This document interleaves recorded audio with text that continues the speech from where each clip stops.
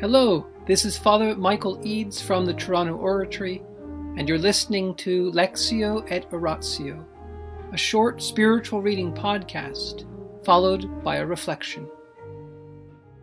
The Practice of the Presence of God by Brother Lawrence of the Resurrection, Letter 2 to a Spiritual Director, between 1682 and 1683.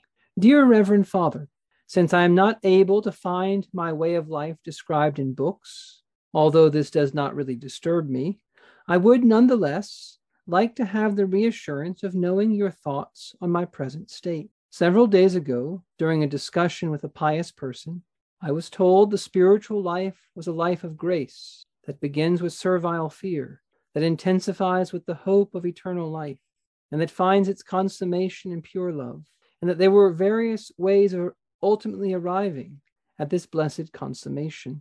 I haven't followed these methods at all.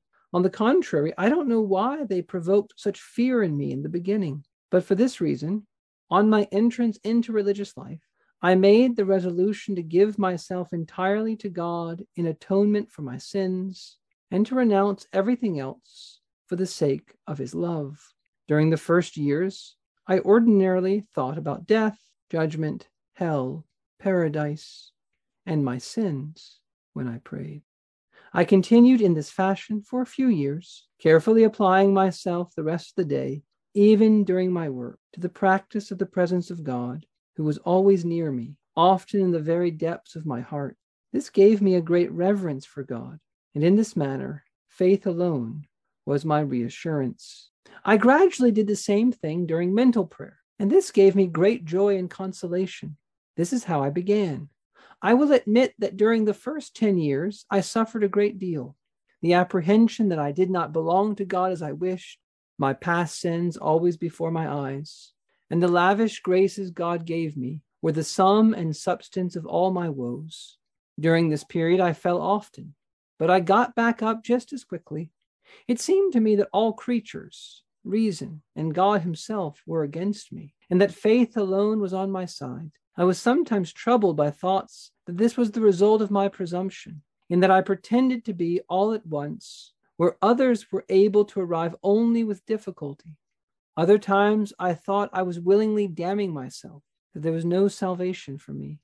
When I accepted the fact that I might spend my life suffering from these troubles and anxieties, which in no way diminished the trust I had in God and served only to increase my faith, I found myself changed all at once, and my soul, until that time always in turmoil, experienced a deep inner peace, as if it had found its center and place of rest.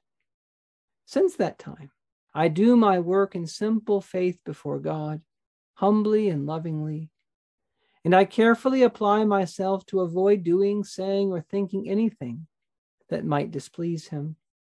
I hope that, having done all that I can, he will do with me as he pleases. I cannot express to you what is taking place in me at present. I feel neither concern nor doubt about my state, since I have no will other than the will of God, which I try to carry out in all things, and to which I am so surrendered that I would not so much as pick up a straw from the ground against his order, nor for any other reason than pure love. I gave up all devotions and prayers that were not required, and I devote myself exclusively to remaining always in his holy presence.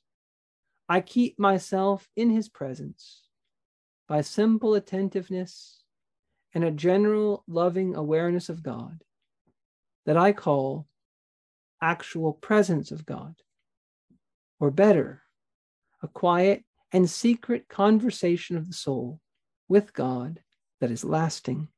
This sometimes results in interior and often exterior contentment and joys so great that I have to perform childish acts, appearing more like folly than devotion, to control them and keep them from showing outwardly.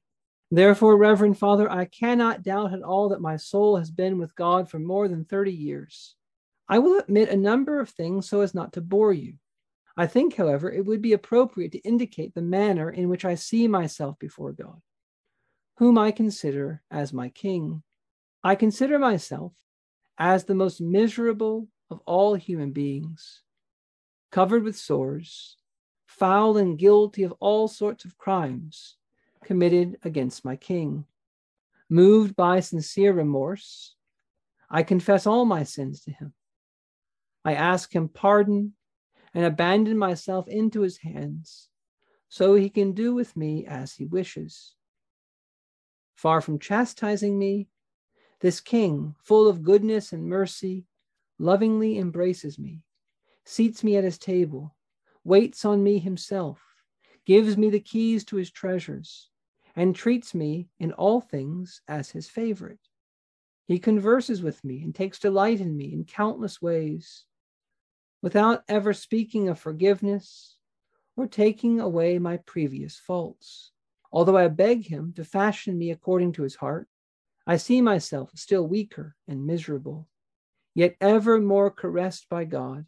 This is what I see from time to time while in his holy presence.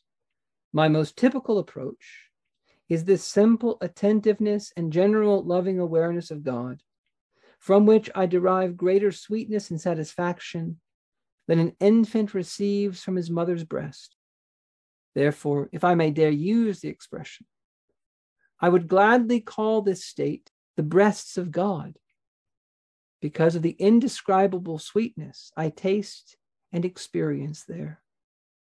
If on occasion I turn away either because of necessity or weakness, inner movements, so charming and delightful that I am embarrassed to talk about them, call me immediately back to him. I beg you, Reverend Father, to think about my great weaknesses, of which you are fully aware, rather than these great graces with which God favors my soul, unworthy and ignorant as I am. Regarding the prescribed hours of prayer, they are nothing more than a continuation of this same exercise. Sometimes I think of myself as a piece of stone before a sculptor who desires to carve a statue.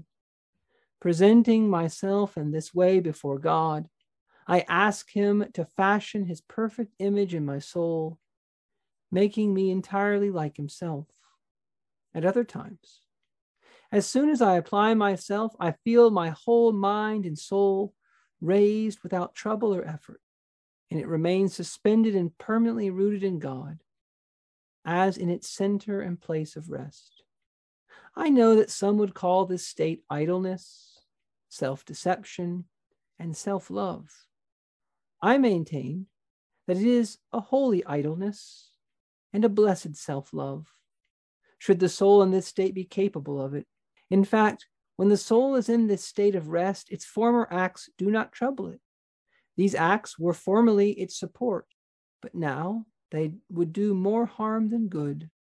I cannot agree to calling this self-deception, since the soul in this state desires God exclusively. If this is self-deception, then it's up to God to correct it. May he do with me as he pleases, for I seek him alone and want to be entirely his. I would appreciate it if you would let me know your impression of this. It would mean a great deal to me, for I have a special regard for you, Reverend Father, and am, in our Lord, yours. In the name of the Father, and the Son, and the Holy Spirit, amen. Angels of God, our guardians dear, to whom God's love commits us here, ever this day be at our side, to light and guard, to rule and guide. Amen. Most Sacred Heart of Jesus, teacher of teachers, have mercy on us. Saint Philip Neri, gentle guide of youth, patron of thy own, vessel of the Holy Ghost, pray for us. In the name of the Father, and the Son, and the Holy Spirit, amen. This second letter to a spiritual director tells us something about its author, Brother Lawrence of the Resurrection, but also about the life of prayer and how it develops. And notice what he says about his timetable. At the writing of this letter, he's been in the Carmelite monastery for 42 years. He's 68 years old or 69. And he says that for the last 30 years, he's been living in the presence of God with no other will than God's will. He's been living in this constant, loving awareness of God's presence, a loving but general awareness of God, a secret and quiet conversation. So there's something very intimate going on in his soul for 30 years. And when he's working and when he's praying, he says it's almost a continuation of the same thing.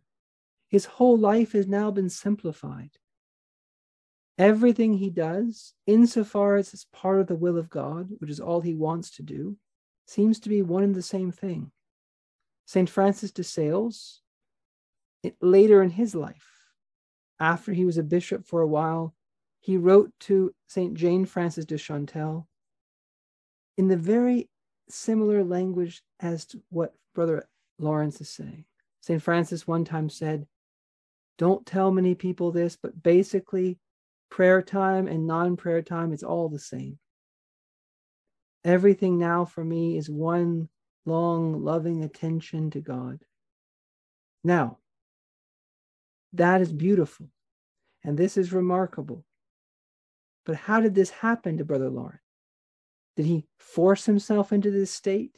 Did he decide, I'm going to live this way, and I'm just going to simplify my life, and I'm going to stop praying? No, he kept praying. He never gave up his times of prayer. But what did he say? He said, I was changed all at once.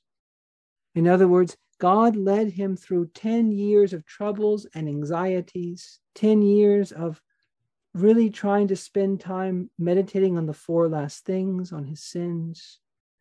And Brother Lawrence is not saying that all that was a mistake. He's not saying that one should not begin to pray that way. He's not telling us that the advanced state that he found himself in, that God gave to him, is what we should try to create on our own. No. But we should remember that this is where the Lord is leading us. We can't know the way very well if we don't know the goal, if we don't know the end, if we don't know where we're going to.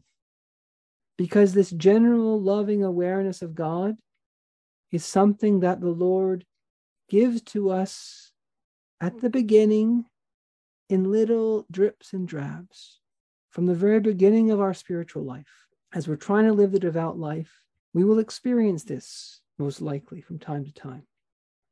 It may not be very constant, it may not be very regular, but it will be a part of it. And what Brother Lawrence is saying is that that loving awareness can grow by our fidelity, by our asking it, but it's not something we create. He found himself changed once and for all. God did something in his soul.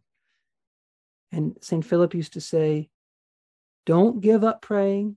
Don't give up asking the Lord for something, even when he hasn't granted it, it seems, because God can give in a moment what we have asked for many years. In the name of the Father, and the Son, and the Holy Spirit. Amen.